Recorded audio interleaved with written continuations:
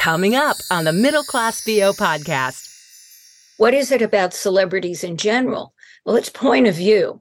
And the more distinct your point of view is, and today, particularly with all the threats to voiceover in general, or creativity in general, the more specific, the more unique, the more chances you have of not only, getting on the radar, staying on the radar, but not being eclipsed by a run-of-the-mill voice that, turns out to be, a robot. Well, if you need e-learning, we're just an email away. Corporate letters and tell us what to say. Explain the video, image and radio. Slanging local cars, reading IBRs. No, we ain't no stars. No, we're the Middle Class VO podcast. The Middle Class VO podcast. Welcome to the Middle Class VO podcast. It's Kevin Kilpatrick in Nashville. And Bobby Maxwell in Cincinnati. And we are very excited to have someone that has been doing her job for a long time, and she is one of the most respected voice acting coaches in all of the land. Voice acting coach and president of Tobias Entertainment Group. Ladies and gentlemen, it's the voice whisperer, Maurice Tobias. Maurice, thanks for joining us. Well, thanks so much for inviting me. We're excited to have you on today. It's something that I've had in the back of my mind for a long time to get you on, and Bobby has been working with you, and so we're so excited to have you on. And we're doing the Middle Class VO podcast, and we like to reset now and then what our philosophy is on the Middle Class VO podcast, the voiceover.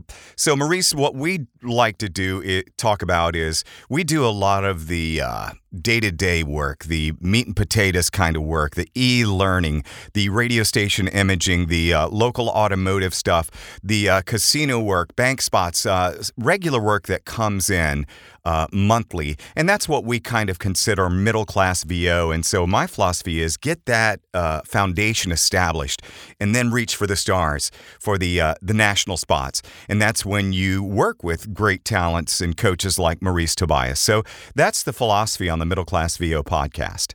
Okay, I would probably arm wrestle you to the ground. Oh, good. Bring it on. I want to hear it. Because I'm not a fan of overstating, and I have an example of that that's, makes the point.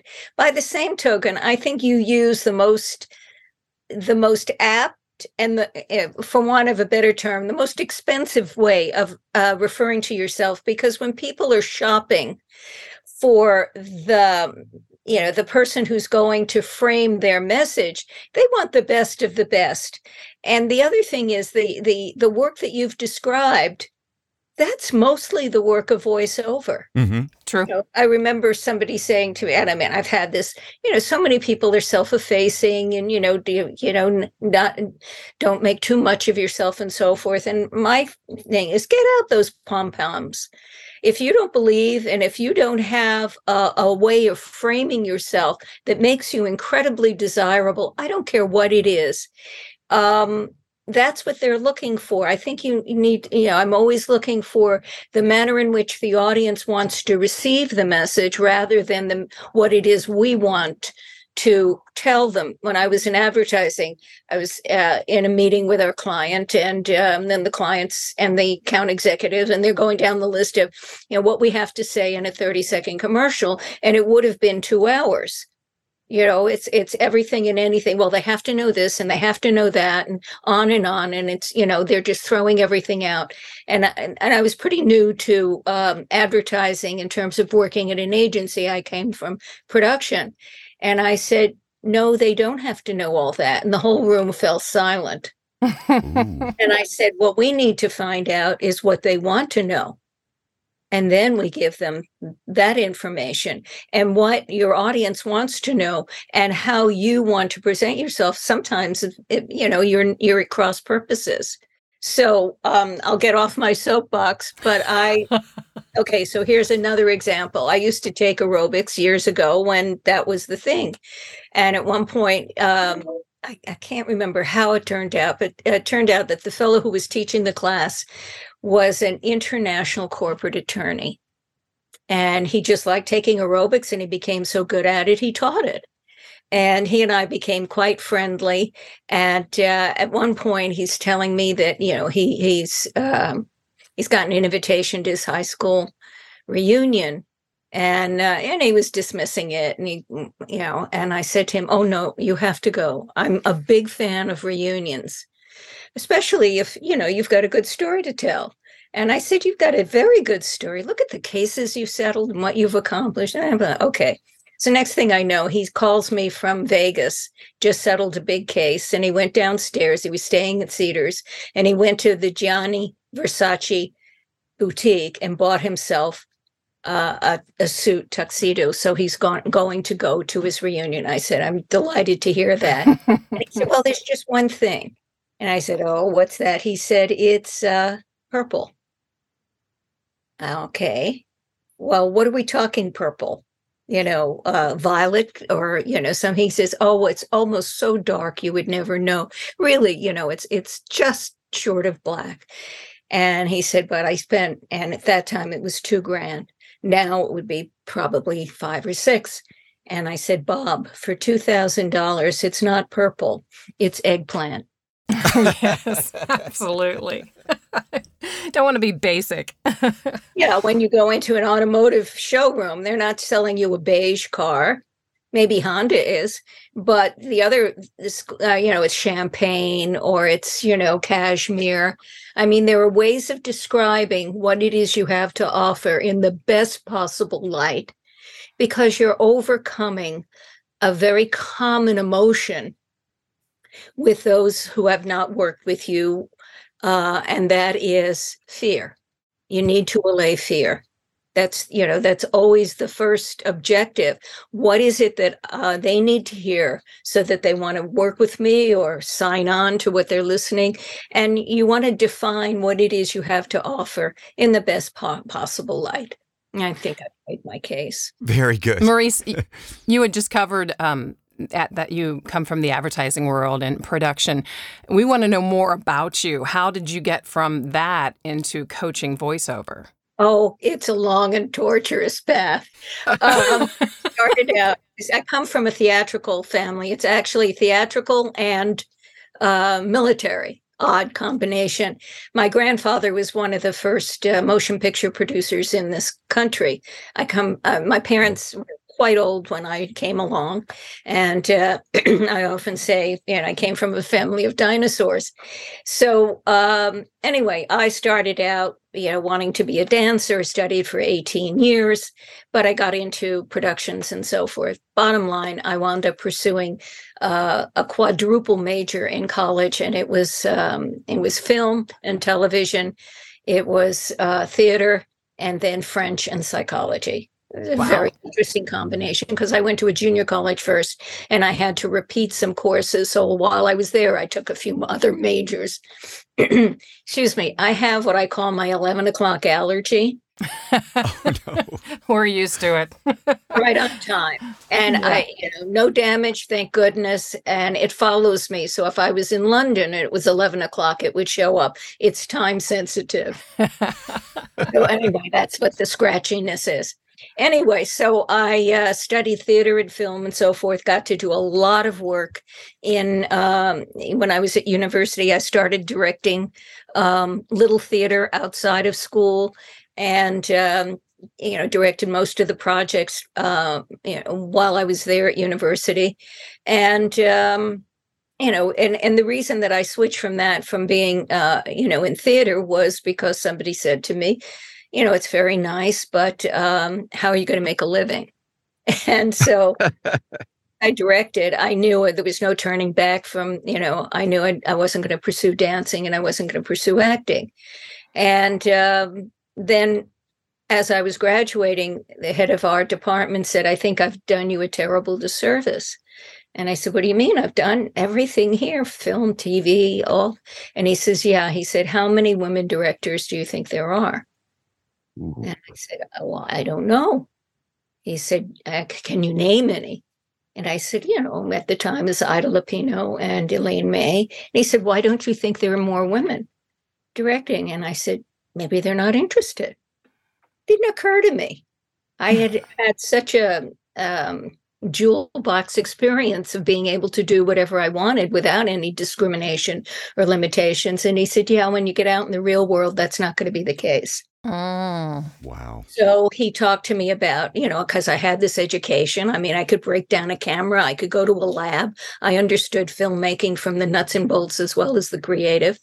And he said, well, we're going to have to find you something to do. And he said, there are really 3 areas where women can be on a set. He said, hair, makeup, and script supervising. And I said, I have a distant cousin that I think she's a script supervisor. I met her once. Not exactly the closest family in the world. Anyway, bottom line, all of my professors were actors. This was in South Florida. So any production that came to town, they always got, day play or something or other. So he was working on this film and he volunteered me he said, I'll give you a postgraduate credit and, you'll meet some people. They're all from New York and, at least it's some contacts. And so the script supervisor on the picture happened to be the president of the New York local. And I mentioned my cousin. She goes, oh, Judy, I know her really well. Oh, okay. And I thought, well, you probably know her better than I do. Anyway, she offered to train me. And so I trained on this picture. And at the end of the shoot, she said, most of the work that comes down here in South Florida is commercials. She said, but, you need experience. So why don't you come up to New York and finish out, post-production with me on the film, and you'll come to some of my jobs with me. Turned out, maybe 24 hours after we're in New York, we're in the conference room, doing up the editor's notes. And she comes in, she says, well, guess what? You're going to work tomorrow. Mm-hmm. So what are you talking about? She said, the union is tapped out. Everybody's working. You're going out on permit. I said, Barbara, I've never seen a commercial shot before. She said, okay, here's the difference. And she gave me 5 minutes of what the difference is. A commercial and a feature film. She gave me a notebook, a stopwatch, and wished me well. Wow. Dang. Baptism by fire. So good thing I had that education, because the director that I worked with at the time, the darlings of the commercial industry were still photographers. And so, but they had no background in filmmaking. They didn't know what they were doing, except they had gorgeous lighting. Everything looked beautiful. So, and he had never directed, and he was from, some country where he had a very thick accent and in a bigger ego, and came in with a cigarette and on a cigarette holder and his jacket around his shoulders. I said the only thing that was missing was the wind machine. Yeah. So the first time I went up to him to, give him a note, something about moving the camera because he wasn't changing the angle. And he goes, well, who's directing? You or me? Ooh. And the assistant cameraman said, oh, she's actually right. You need to change either the camera or the lens or something. So it was a very tense baptism. And Barbara called and said, how's it going? And I said, I'm going home. She can't. You can't. You're working at another job tomorrow. The next day was the complete opposite. The director, Tibor Hirsch, also a European cameraman director. The end of the day, he comes over and he takes my face in his hands. He goes, I'm so happy you are with me today. He says, today is my first day directing. I said, it's my second day in the business. Wow. So we formed a very close friendship. And when he moved on from the small boutique production company he was with, I actually replaced him.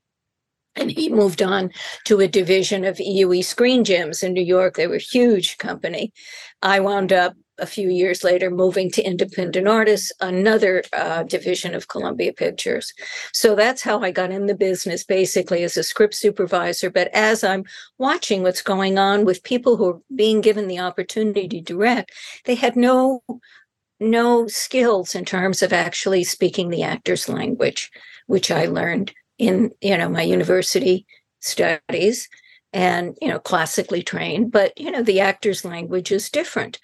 It's not, doing a read like so many producers do. And and then the specs, you have your nightmare section for nightmare sessions. I have what I call nightmare specs, which they seem to have gotten longer and more ridiculous during COVID. And fact of the matter is, there's a very specific way, in my opinion, of working with actors that I got from my theater training. So, when people were, complimenting me, oh, fresh out of college, and I wound up taking the exam and getting in the union, and I wound up moving to New York. And it would be, oh, thank you. And yet, but what I really want to do is direct. And I literally had people laughing in my face.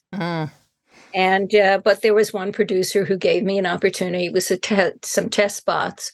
So I called my mentor back in Florida, who had left Ivan Tour's studios. He was running the studios and formed his own company. And I said, every time I call you, you keep saying to me, when am I going to start directing? I said, I have an opportunity.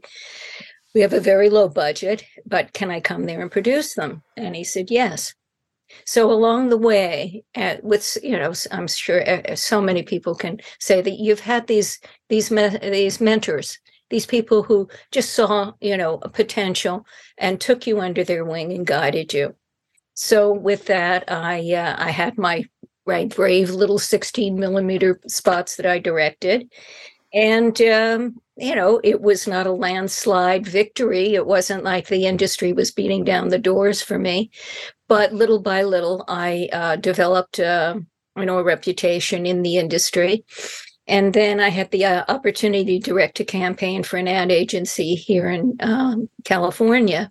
And they had a project they were trying desperately to get the client to sign off on. And I said, well, I think I have a concept. If I can sell them on the idea, can I come back and direct it? And they said yes. And while I was here, they offered me a job. So I moved out to California, Irvine, which is where the agency was at the time.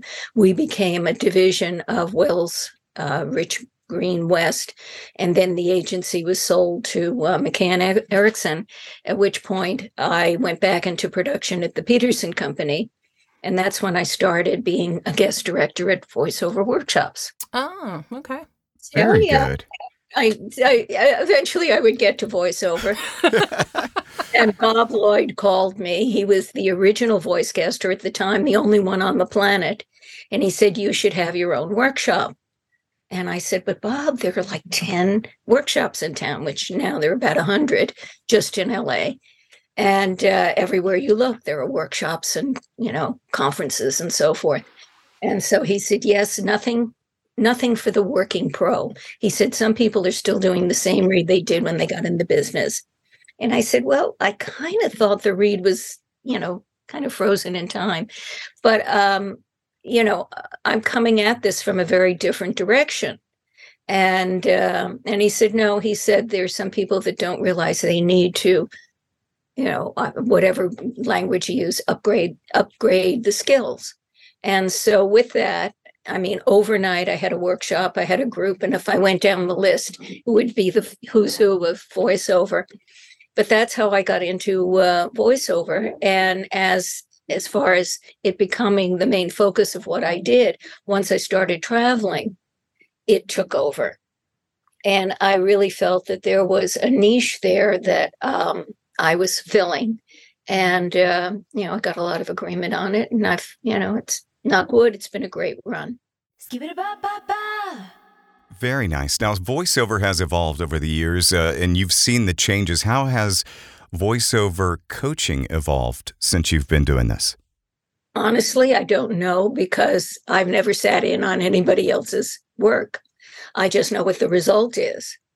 And with a lot of people, frankly, between you and me and everybody else who's listening, there hasn't been as much evolution, in my opinion, as there should be.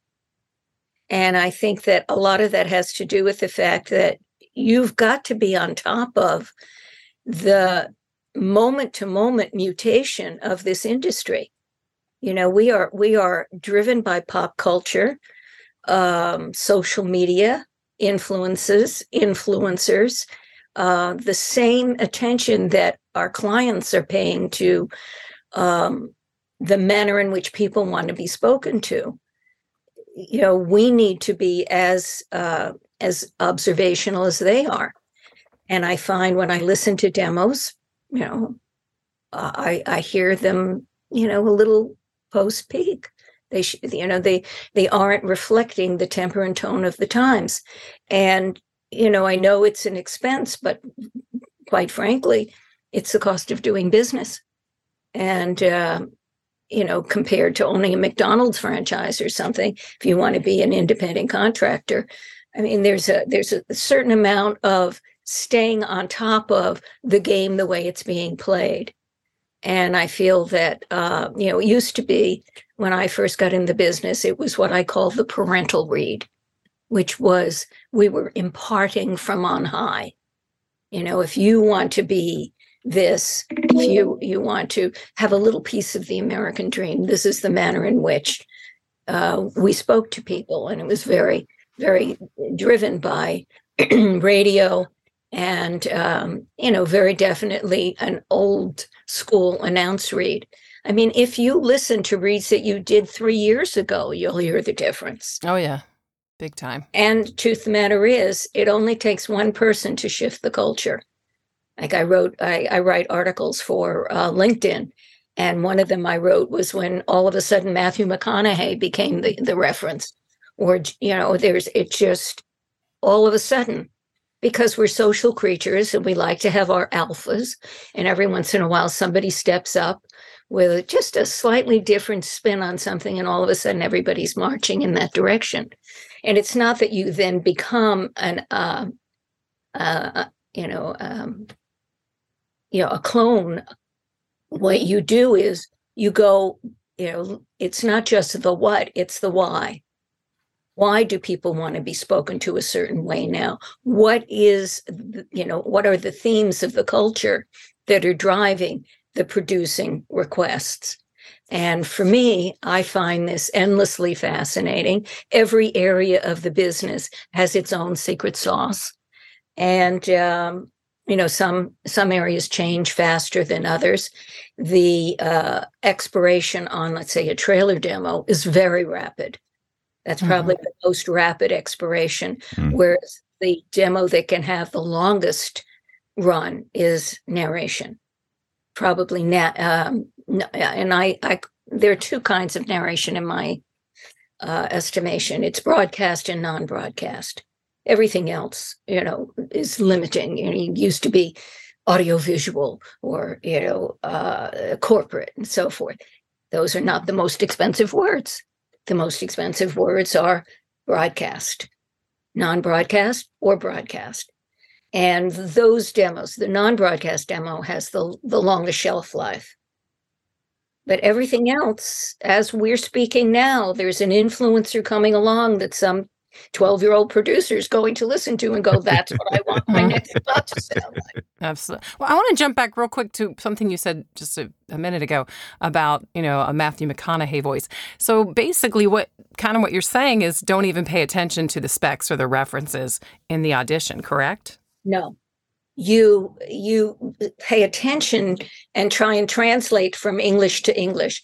If they wanted Matthew, probably couldn't afford him, but they could get somebody that would have, they're not looking for an imitation. They're looking for what I say is what it feels like to be in the presence of his point of view. What is it about Matthew that makes people want to listen and follow? So there's a down-to-earth, no bullshit aspect to what he's saying. He's also incredibly spiritual. And so you put that together, and it's it's an advisory, observational, it's like, okay, let's just cut to the chase here. And then from there, you do your own spin. So you're in that part of town that is occupied by a Matthew McConaughey read, as opposed to William Shatner. What is it about William Shatner? What is it about celebrities in general? Well, it's point of view. And the more distinct your point of view is, and today, particularly with all the threats to voiceover in general, or creativity in general, the more specific, the more unique the more chances you have of not only, getting on the radar, staying on the radar, but not being eclipsed by a run-of-the-mill voice that, turns out to be, a robot.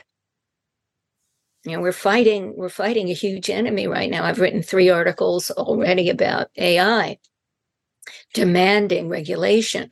But this is just another, it's just another log on the fire for us as far as, during COVID, we were the only game in town. And a lot of people developed a voiceover career that maybe didn't think about it. Stage actors and TV performers and film actors and so forth. And once they got there, they're not going away. So the oversaturation of the industry, the more choices there are, the more specific each one has to be. And when I talk about that, I can see when I'm speaking at a conference or to a group, I can see a little terror run across their eyes. And I go, I'm not talking about the same read for everything. I'm talking about a point of view in the same way that if we would go to an awards dinner tonight and the guys be in tuxedos and women would be in our finery, we would still recognize each other, even though today we're sitting here and we're pretty casual. It is that through line of point of view that distinguishes you as a performer. And that's the focus of the work that I do. And I'm working with people who have very established careers, but it's very easy to fall into a generic read when that's what you've become known for so long. You've got to keep reminding yourself and refreshing the palette so that, the 9,000 other people beating a path towards your career don't get to overtake you. That's Get Worthy. We're chatting with voice acting coach Maurice Tobias, and she's going to favor us with a nightmare session story in just a couple of minutes. Maurice, how do you feel about the oversaturation of voice actor coaches and those that are calling themselves voice actor coaches? It's not something, what can I say? We're an unregulated industry. I think it's incumbent for anyone who's seeking training to do their homework, to do the research, and don't just buy for price, but a lot of people do. And unfortunately, the oversimplification of what it takes to become a voice talent, it's a misrepresentation now more than ever. I mean, one of the things I do my best not to encourage people into the business because I think it's a hellacious way to go. It is. And you've got to have so many characteristics. My cousin, who was more like my brother, he ran a brokerage. And at one point, the brokerage got sold and he's decided he was going to go off on his own. And I said to him, do not work from home. And this was well before COVID, so it was a choice. He said, what do you mean? He says, I'm just starting out. I don't want to, have an office right now and everything. I said, Bill, you're used to being in the company of 65 people every day. And I said, it's just going to be you, the dog, and the ticking clock. And I said, you've got to ease into that. And so, one of the things that people don't talk about is, do you have the temperament? And now more than ever, do you have the temperament to work in isolation, to talk to yourself throughout the day, and still maintain your sanity? We went through it in COVID. A lot of people are doing hybrid careers. I had dinner with a couple of people during the holidays, and they're saying, when's the last time you were in a studio? And they were all having a hard time remembering. Or one said, oh, I think I'm on a show, and I think they're going to bring us back in, just for the first episode of the season. And then after that, we'll work from home. Wow. And you've got to have a temperament for that. And also to be a self-starter. I mean, there are so many aspects of running your own business that are applicable to this career. And you've got to be that kind of person. And it is not just, taking a couple of classes, putting a demo together, and good luck to you. So true. Maurice, I saw in a YouTube video that you were on that you could tell several things about a VO talent before they've even read for you. What did you mean by that? Gosh, so much of what I say, I don't know. I don't know where it comes from. It's like when I'm doing a session or I'm doing something, and someone says, could you repeat that? And I go, I don't think I can. I don't think it, I feel it. Okay. But I think it has to do with the manner in which someone presents themselves. I mean, first of all, if they're coming out of radio, they're coming out of broadcast, there is the feeling that that's their secret sauce, is their sound. I actually worked with somebody who I would give him notes and he'd say, but how was my voice? How was my voice? And I go, okay, you keep asking me that question, I'm going to charge you $1 every time. I said, I have clients who have had spectacular careers and they don't get tapped on the shoulder in the grocery store because someone says, you're on the radio, aren't you? And I said, it is and Kevin, I looked at a couple of your podcasts and writing and so forth. It is acting. It's, and now more than ever, it's storytelling. And it's a very subtle way of communicating that you either, I've often said there are two kinds of people in the world, those who get it and those who don't. And I can kind of see if somebody has kind of a starry-eyed, naive kind of thing, or tell me who their idols are. And these are people who were successful or really leading the culture 20 years ago or something like that. It's an awareness level. I think that's it. It's an awareness level that I can either pick up on. And, I'm not saying it happens all the time. And it's certainly now because our contact is remote. I'll have to review it and see if when I'm working with a new client, whether I'm, picking up because I'm not seeing their physical presentation initially. Usually it's an email or a text, and then, we set up a session. And so it's just an approach and an attitude. You can tell a lot about someone, maybe because I have a dance background, by the way they walk, by the way they move, by the way they you're sitting. And, if somebody keeps their head tilted to one side for a long time, it's like they have a kind of quizzical approach to life. I mean, there's just the, body English tells you a lot. Okay. Who should be getting voice acting coaching? I try to stay away from should. I think it's, I think we're all, my theory about life in general is that this is a classroom. I think if you stop learning, you stop living. Just recycling experiences and challenge yourself. And I love, the idea of being asked to do something in an area that I haven't worked in. I remember because I've done a lot of consulting on television shows, and that wasn't necessarily something that I had thought about until I had a client who was a host on an Entertainment Tonight at the time, and he formed his own production company.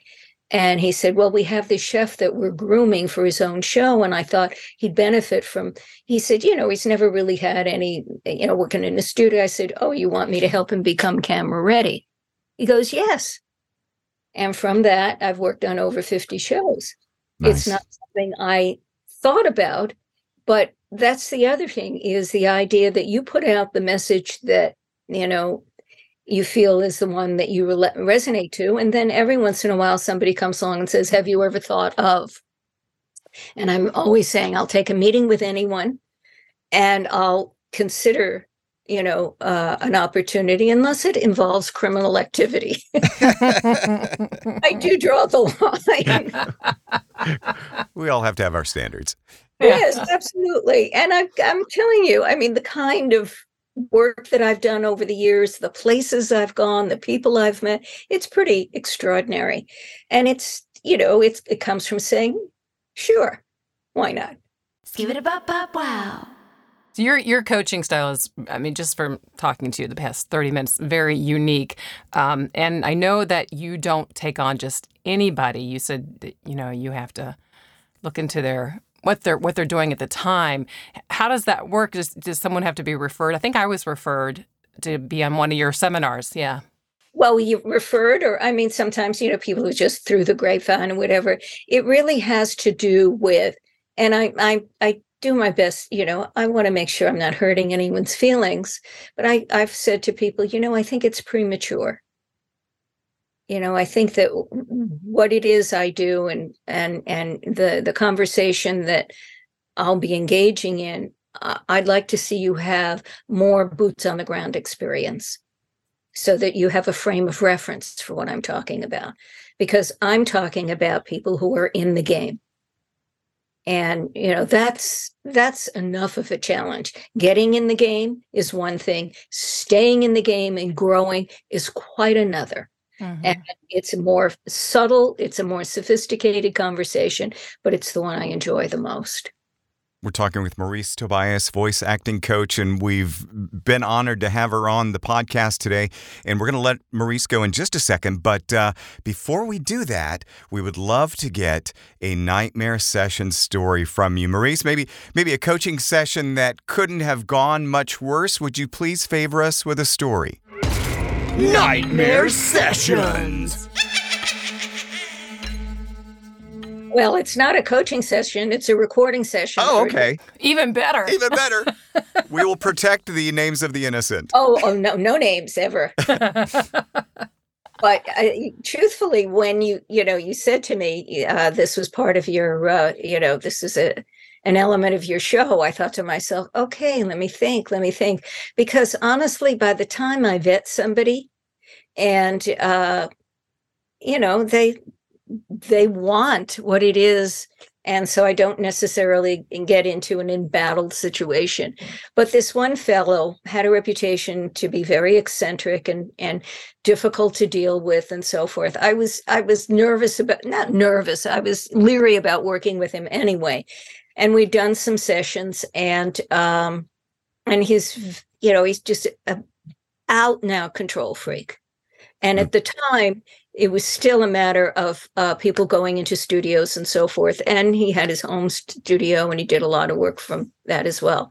And I said to him, in recording a demo, I said, I like you to just be the talent. I don't want you to sit there looking at your waveform and going, now, why is it doing that in the middle of a read? This is your demo. This is very important. We want this to live for a while. And it was a narration demo too. And he fought me. Oh, I'm in my comfort zone. And, I have all kinds of issues about, being in crowds and being in traffic. I mean, he just loaded up the reasons why there was no way in hell he was going into town.